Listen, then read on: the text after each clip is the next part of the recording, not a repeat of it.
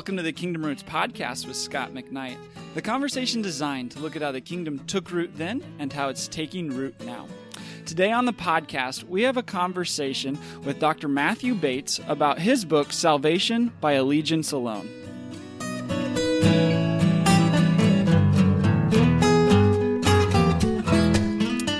Matthew, welcome to the podcast. Thanks for joining us today. Well, Scott, Chaz, thank you so much for having me. It's a real pleasure. Yeah. So, Scott, what do our listeners have to look forward to hearing from Matt on? And I don't know, maybe give him a little bit of an introduction about what he's up to, where he's at, what he's working on.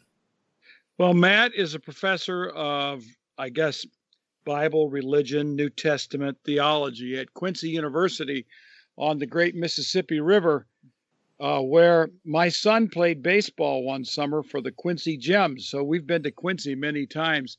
And I wonder if Matt has anything to say about the Chicago Cubs.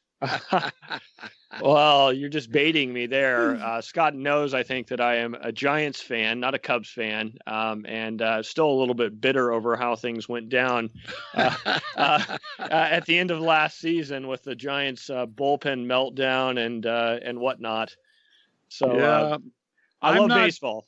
I'm not at all bitter. Of course you're not. I feel that the best team won. We were at that first game when Johnny Cueto pitched a great game for the Giants, and Javier Baez hits that sky high ball, and we lost it because we were way back up underneath the bleachers, and we didn't know where the ball was. So all we could see was the left fielder walking up, and I thought he's going to catch it. And the next thing you know, it lands in the basket. Yeah, and, it just snuck out. Just snuck out. Yes, it did. Well, at any rate, Matt, we'll move on. I know you've had a broken rib and haven't been able to play that much catch with your sons this summer, but I'm thinking great things for your family and baseball this summer. So thank you very much. Well, Matt Bates has written what I think is one of the most extraordinary books that I have read in the last decade. And in many ways, it brought together themes that have been important to me in my own life since I was a college student, and became convinced that there were a whole lot of people who said they were Christians who were just kind of play acting their way through it all. And I, at that time, discovered Dietrich Bonhoeffer's Cost of Discipleship. And eager reader that I was, I read The Cost of Discipleship, Ethics, Letters and Papers from Prison, all in one semester when I was a college student, and I just got completely blown away. I loved Bonhoeffer, but now that I've read him many times since, I'm pretty convinced I didn't know much of what I was reading at that time, but it was formative for me. Well, Matt, in many ways, captures one of the major concerns that Dietrich Bonhoeffer had at the time, and Bonhoeffer called it costly grace versus cheap grace, and I don't think Matt uses this kind of language in the book. It's certainly not prominent, and it's not really part of what he's doing. But what Matt does in this book is explain the idea of faith as allegiance, and I'm wondering, in other words, I'm going to ask Matt to unpack some of this, but many people have some instinctive ideas of what the word faith means, and Matt doesn't so much take those ideas out of their hand, but he makes their hands bigger, or he makes them use two hands, or he says what's in your hand is actually much bigger than you think it is, something like that. So, Matt, I wonder if you could give some of the main ideas of your book. And welcome to the Kingdom Roots podcast. Well, thank you. Yeah, so the main idea is that we want to see the word pistis in the New Testament as involving ideas that go beyond just belief or trust to something embodied, allegiance. And why should we think that? The second half of the big idea would be because the gospel itself, its very nature, demands that we see faith as allegiance. What has happened is that the gospel has gotten cut short. so that the gospel has come to be a transaction of forgiveness of sins, or believing that Jesus died for my sins, or justification by faith, or a variety of ways to speak about that. But what I want to argue, and this really does build on some of Scott's work in the King Jesus Gospel, is that the gospel is bigger than that. And the gospel stretches to the proclamation of Jesus's kingship. And once we see that Jesus's kingship is really the climactic point in the gospel, it helps us to think more critically about what faith language actually entails, that it has to involve ideas of allegiance. I think the word pistis, the Greek word for faith, is connected to who you're believing in. And this is where I think is one of the most important things you say in your book. And I don't think it can be emphasized enough. I think it has to be said over and over for people to catch on to its significance. And that is, if Jesus is Savior, then faith means trust in his saving work, or trust in him who can save. If Jesus is Lord, then the proper response to the word to a Lord is to submit or to bow down to. But if Jesus is King, the proper response to a king is a declaration of allegiance and loyalty to serve that king in that king's, now here I'm going to stretch my Anabaptist pacifism, to serve in that king's army. So this is where I think is so important, is that faith is sometimes reduced in Christian vocabulary because it is not thought through carefully enough as to what we're actually saying when we say we believe in Jesus. Who is this Jesus? And once we answer, who is this Jesus, then the word pistis, or the word faith, takes on a brand new sense, or bigger senses, or I think what you're doing is it clarifies what that relationship is. I wonder if you would add anything to what I just said there, Matt. Yeah, I do agree. I think that the identity of Jesus is paramount. And we want to say, of course, that Jesus is Lord, that Jesus is Savior. Those are both certainly true, right? We don't want to lose either one of those ideas. But obviously, he's the Christ. And I think that one of the things that has happened due to our deep familiarity with the Christian story, even as it's been somewhat lost in our postmodern age, is that Jesus Christ has become his name, right? It's considered purely a name. Jesus Christ, Jesus' first name, last name Christ, or something like that, or we don't even pause to think over the Christ bit of it very much. And so one of the things I'm trying to do to try to draw to cause a little pause in people's mind and to force them to think a little more carefully about the Christ bit is to just stop saying Jesus Christ and just now do Jesus the Christ, just to sort of force the pause there, and to highlight the idea that we're talking about the royal Messiah here when we talk about this claim, and that what's the most natural way to speak about this connection to this royal Messiah than allegiance. Yeah, and I probably should do this as a teacher. Insist that my students call him, I like King Jesus, because it gets away from Christ being, and I think you're totally right. So many people think that's Jesus's second name. And Matt, I just finished reading, and I wrote a review this morning on the blog, Matthew Novinson's new book, The Grammar of Messianism. And he has a book called Christ Among the Messiahs, in which he illustrates how many people really think the word Christ means, it's just a proper name. It means almost nothing in a sense. And this has become a very popular idea among biblical scholars. But Tom Wright and others and Novinson are arguing that it means more than that. It means Messiah. Now, Novinson has a little bit of a weakened sense. He thinks it's an honorific rather than an official title. I think Tom Wright would see it a little bit more as a title. And some of my other New Testament scholar friends who are into the Jewish context are emphasizing that it means Messiah. But I want to repeat this, that what you're saying is so important, is because gospel is more than a message of how to get saved. And because gospel is a declaration of who Jesus is, that he is the Messiah, he's the King, he's the Lord, he's the Christ, then the proper response of faith, or pistis in the New Testament, has to be defined by who Jesus is. And if he is the King, then the proper response to a king is allegiance. And this is where when you say, here, this is the 500th anniversary of the Reformation, and you come out with a title, Salvation by Allegiance Alone. This is clearly a timely suggestion and provocation into Reformation thinking. And there's not a few people in the Reformation type theology who are a little bit nervous about anything other than faith as trust. So I wonder, Matt, if you have any, if you are trying to make a point to that kind of Reformation theology, or are you saying something at this special time in history?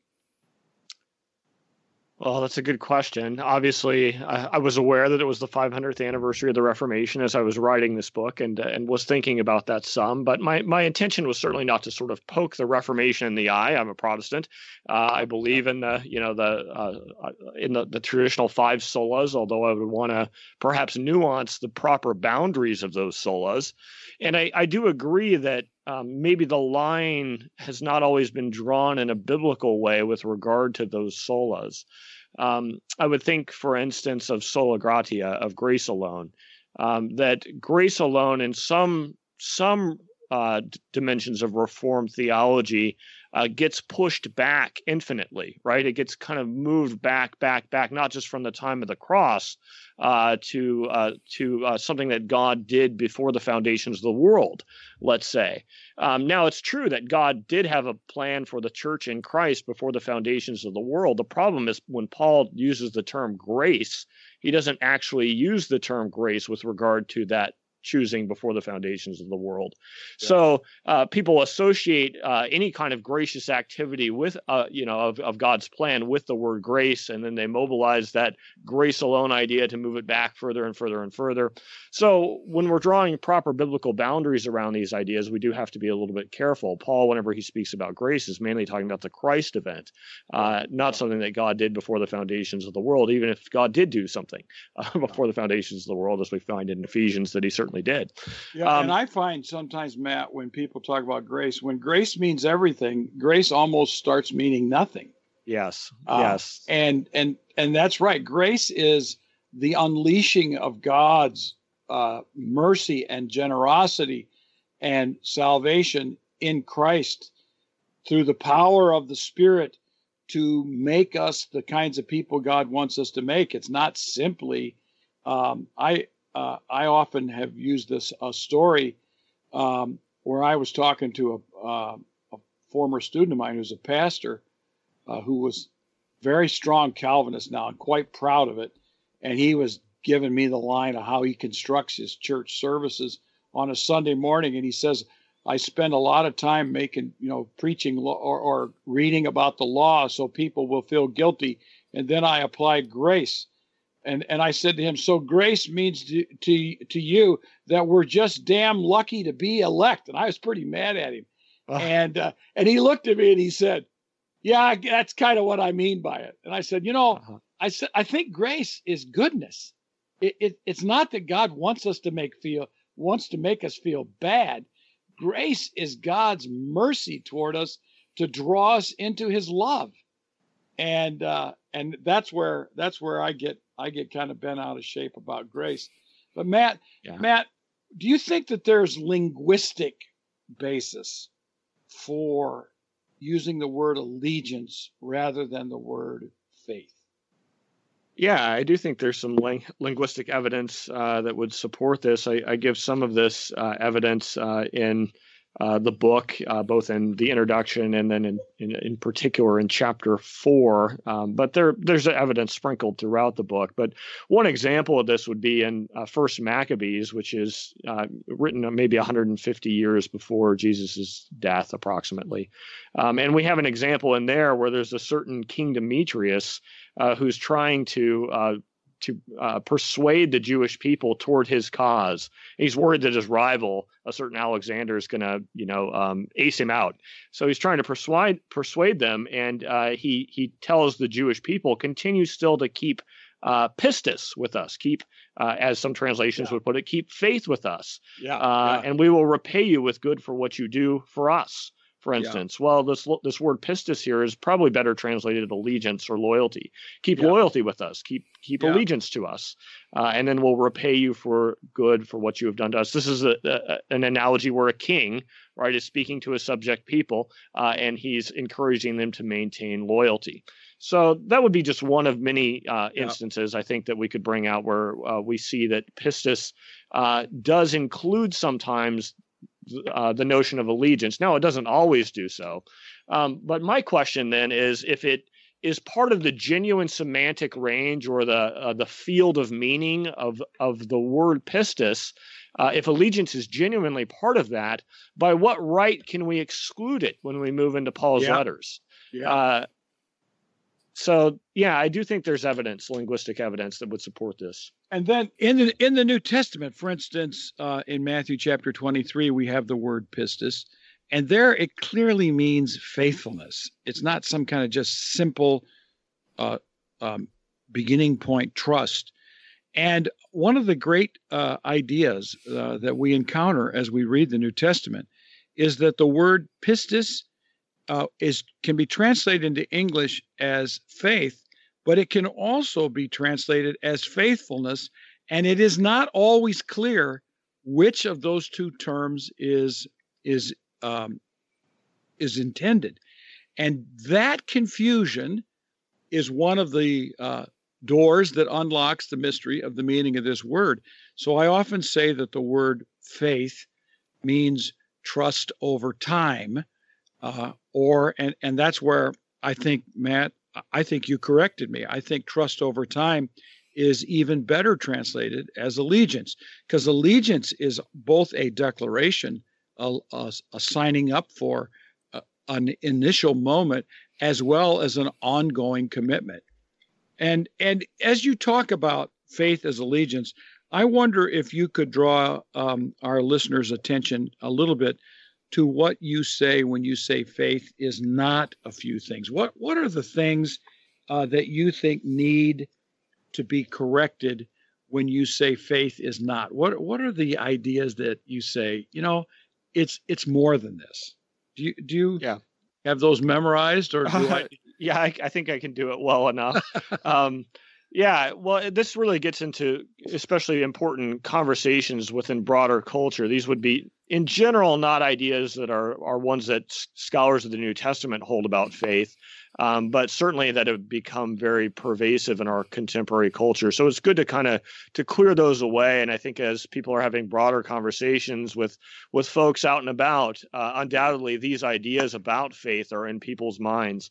One idea that is sometimes in people's minds is that faith is the opposite of evidence. And that we have, on the one hand, we have evidence on one side, and on the other side, we have faith, and the two don't really meet together, and that God actually is really not a fan of the evidence portion, right? What he really likes is the faith bit, and so that really what God wants us to do is sort of just ignore any relevant evidence, and instead say, well, I'm just not interested in evidence. What I'm really interested in is faith, and so that I just do that, and that somehow pleases God. Right. Yeah. This is in people's minds. It's a very dangerous idea. Yeah. Let me just add, because Matt, I know you had one of your first degrees is more in the field of sciences. I find that some people say, well, I look at the scientific evidence and it sure does look like the universe is really, really old and the earth is really, really old. But I believe in God, so therefore I'm going to believe these things. In spite of the evidence or against the evidence, that's what God really wants of us. That's the sort of idea that I encounter at times with faith. Yeah. Well, at any rate, I jumped in. I should. Yeah. What? No, that's okay. That's often called fideism. That idea that we're to just sort of believe without any evidence. Another, and piggybacking on this is a closely related idea, would be the idea that faith is a leap in the dark. The idea that God just wants us to launch out at Him despite any evidence, and that really it's that sort of existential, like personal, like kind of jumping toward God that is the thing that really pleases Him. This has been popularized by Kierkegaard. And I don't think that this is really what the Bible's all about when it's talking about faith either. Yeah. Another problematic idea is, of course, the construction of faith as something that's opposed to works, and that it's the opposite of works. So that that faith is the thing that pleases God. Works are the great danger to us because we might trust in them. And then we fall away because we've trusted in works rather than trusted in God, so that God really wants faith and He doesn't really want works. Well, there's an element of truth to that, of course, right? As we would want to say that the allegiance must be our priority to Christ, and that our obedience, I think, is part, and our good works are folded up into the embodiment of that allegiance, and so that we can't put the priority on having works first or something along those lines.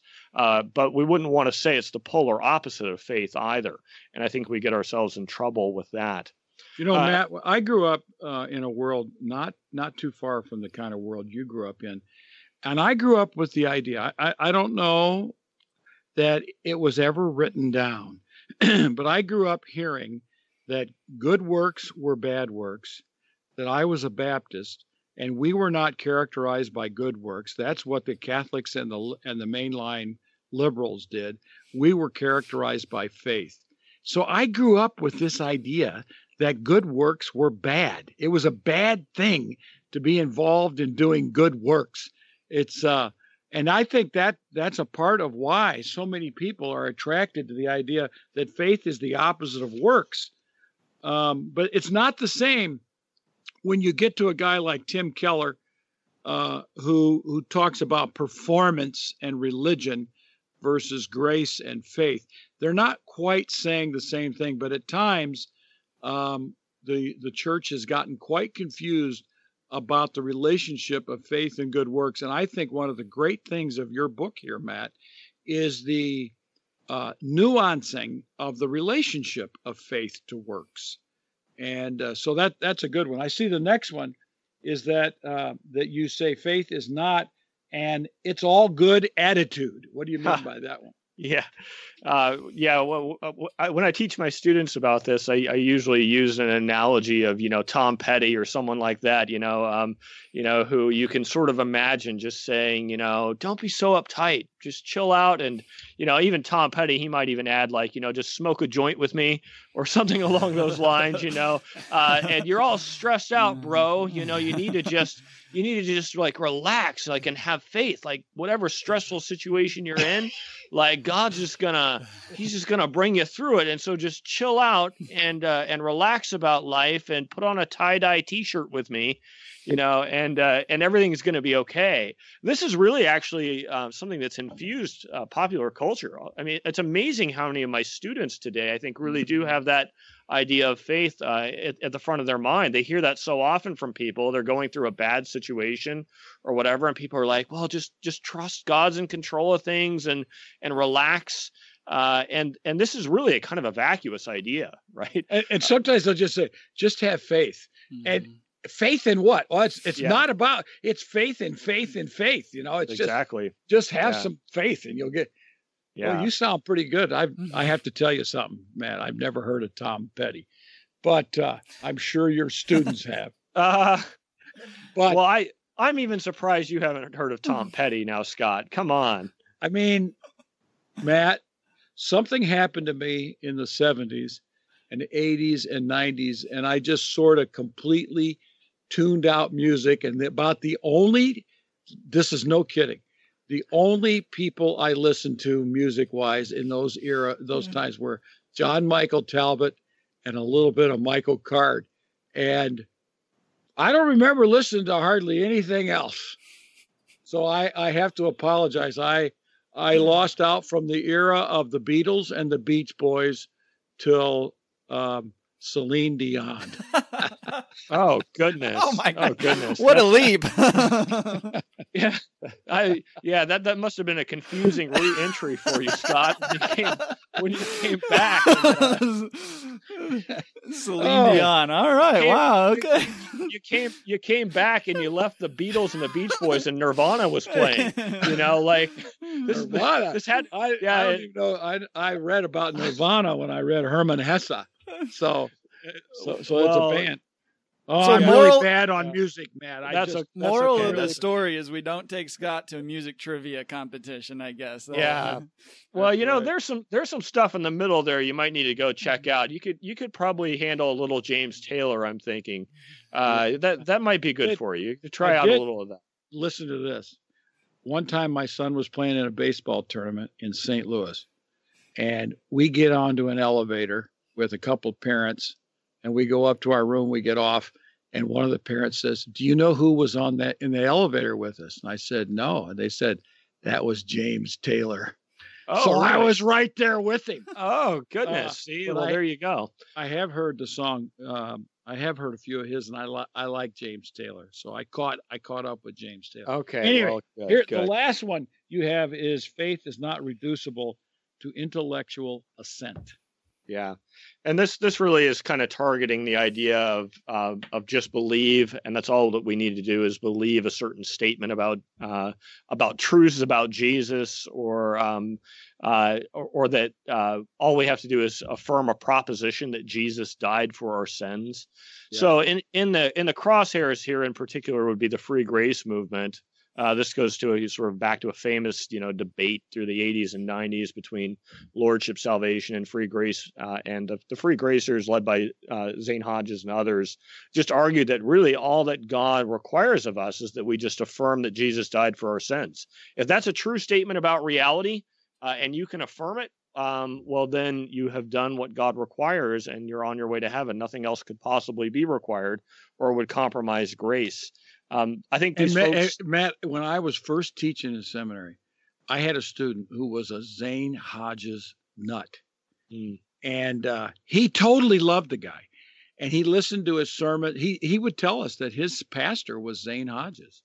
And he would only listen to his sermons on Sunday.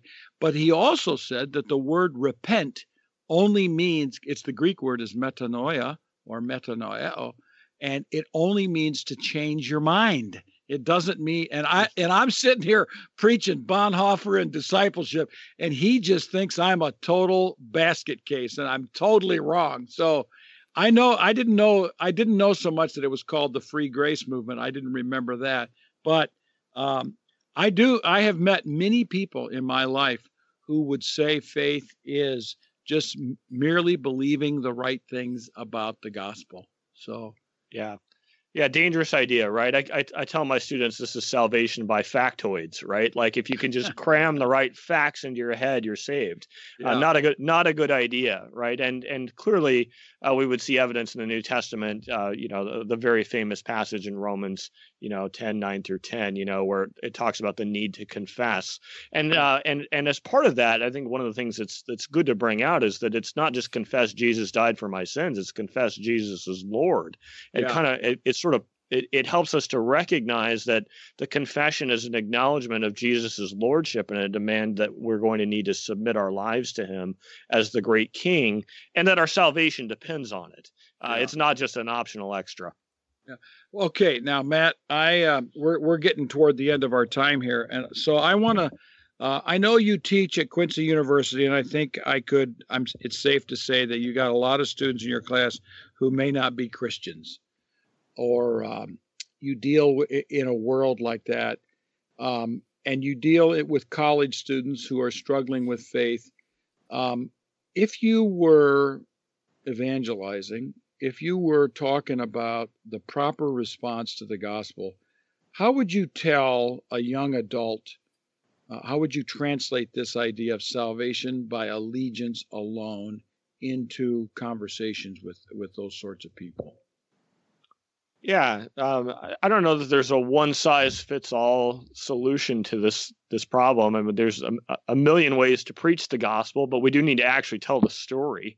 I think that we can sometimes deceive ourselves into thinking that, well, if I just live out the story, then my life is an expression of the gospel.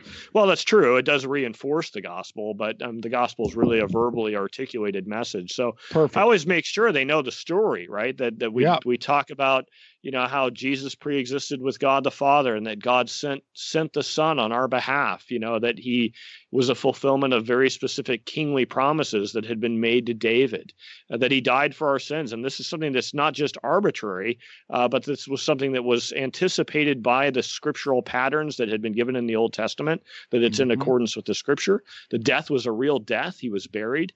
He was raised on the third day. And this resurrection is also surprisingly anticipated by scripture, as God speaks in the Old Testament of the rescue of the righteous sufferer in a whole number of places. Then he was seen by many witnesses and then exalted to the right hand of God the Father. And then I really kind of slow down there, right? As I want to hit that part hard, and to help them to think through the implications of what does that mean for him to have been enthroned, and what might that mean for us now if we were to really take that seriously, the idea of Jesus's enthronement. And I'm trying to get them to move from a model that's sort of based around a get saved culture to a gospel-centered culture that would help them to recognize this might demand them to begin to live a cruciform life, in light of Jesus's the shape of Jesus's life. Why did God vindicate him? Well, it's because he lived a certain cross-shaped life and lived it perfectly, right? And that we then enter into that as we come into union with Christ, and it's as we live out that narrative in our own lives in union with his righteousness, that we then are vindicated by God too, but that we have to move through that cross-shaped pattern in our lives. It's not an optional thing, right? I mean, that's our life has to be an expression of the gospel, or we're not in Christ. And to help them to kind of get that idea that Jesus's rule is also something that is something that we participate in even now, that we begin to exercise stewardship over creation in Christ, and that he will come again as judge. So I really try to tell the story again, help them to think through the different stages of the gospel, but to really slow down on the Jesus is Lord, and to help them to ponder how that could actually change the narrative of their lives. Matt, as you were listening, as you were talking there, I got to thinking, your talk right there sounds like Peter and Paul in the book of Acts. They just kind of told these elements in the story of Jesus. And that story, Peter, when Peter is preaching to Cornelius in Acts 10, the Holy Spirit comes down upon the audience when the story of Jesus is being told. And so what I see you saying is, it's not so much that you're telling people what they have to do to be saved. You're telling people about Jesus, and that becomes the implication of life, is to say, this is who he is. What do I think of Jesus? I need to give myself to him. So yes. I like that. So that's very good. I wonder if you have any closing thoughts about salvation by allegiance alone for our audience as we close up here. Well, I do hope that this book and others like it, your book, obviously, The King Jesus Gospel, it makes me think of N.T. Wright's book also, How God Became King. I do think that these books and the ideas in these books need to get out there, not just in the sense of these immediate books, but I hope that Christian scholarship keeps producing more things along these lines, as I think it's an essential message for the church. It's certainly a good entry point, I think, for ongoing conversations with others about the true nature of the gospel, helping to clean up, I guess, maybe our language of the gospel, to get a little bit more precise about what it is, that it's not justification by faith, not that has nothing to do with the gospel. But that it's not the same thing as the gospel, and to sort of to get a little more precision there. And I think that in so doing, my hope is that it will help reinvigorate a coming together of discipleship and salvation, that people will increasingly come to realize that what it means to be a citizen of the kingdom of God means that Jesus is reigning, and that we're in the process of going through a cruciform shaped life so that we're fit to reign along with him. And that this is not something that's just extra, that discipleship is the story of our journey, our saving journey. And then I think if the church can get that, then the world is going to begin to get what the church is all about and what Jesus is all about, and is going to find the whole Christian story that has become a tired story for the West. They're going to find it to be an invigorating and life-giving story again. That's my hope. Well, Matt, I think unless I'm mistaken, I think this is your third book. I read The Hermeneutics of Apostolic Proclamation, which I think was an outstanding dissertation that you finished. I confess that I never read. I think your second book was called The Birth of the Trinity. Is that correct? That's right. Mm-hmm. And this third book, and so you have done. I've heard great things about The Birth of the Trinity. It's a book that's on my short list of books to read. But it seems like every day new books arrive on my desk. Yeah, I hear you. But I just want to commend you for your great contribution in the academic world, and also for your interest in things that have significance in the church as well. So it's been great to have you on the Kingdom Roots podcast today. And I want to commend to our readers, our listeners, read this book. Couldn't agree more. Matt, before we go, anywhere where our listeners might be able to learn more about you, what you're working on, and anything like that? Okay, yeah, I do have a podcast called OnScript that I've been pretty busy doing, www.onscript.study, or you can find it on iTunes or whatever, however you find podcasts. So that's a resource you can check out. We tend to focus on interviews of other scholars and do some more heavy-hitting biblical scholarship, as well as some more popular pieces too. And then beyond that, I don't really have a whole lot of other social media interaction other than Facebook. You can certainly friend me on Facebook if you're interested in keeping up to date on my scholarship and life and whatnot. And then I do have a personal website, and I have an academia.edu page, but I don't do a lot with those at this present time. I may do more with the personal website as it does have a blog dimension, and I may get back to that eventually. But currently, I've been so busy with other scholarship that I haven't been doing much more than using that as a deposit to sort of showcase some of my publications and whatnot. But anyway, that's how you can stay in contact with me. You can always drop me an email too, mattbatesqu@gmail.com. Chaz, Scott, thank you so much. It's been a real pleasure. Yep, good to be with you, Matt. Thanks, Matt, for being with us.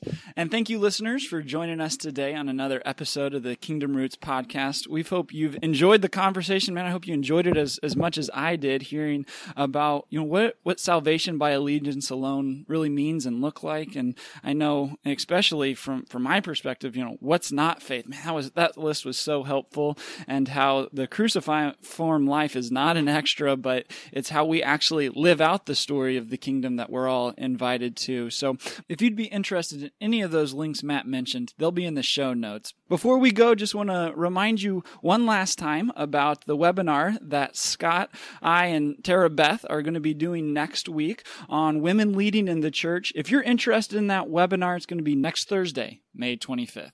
And you can register for that on seminary.edu/SheLeadsWebinar. Again, that website to register is seminary.edu/SheLeadsWebinar. Well, thanks again for joining us today. We hope you have a great day, and we look forward to joining you next time as we continue our conversation on how the kingdom took root then and how it's taking root now.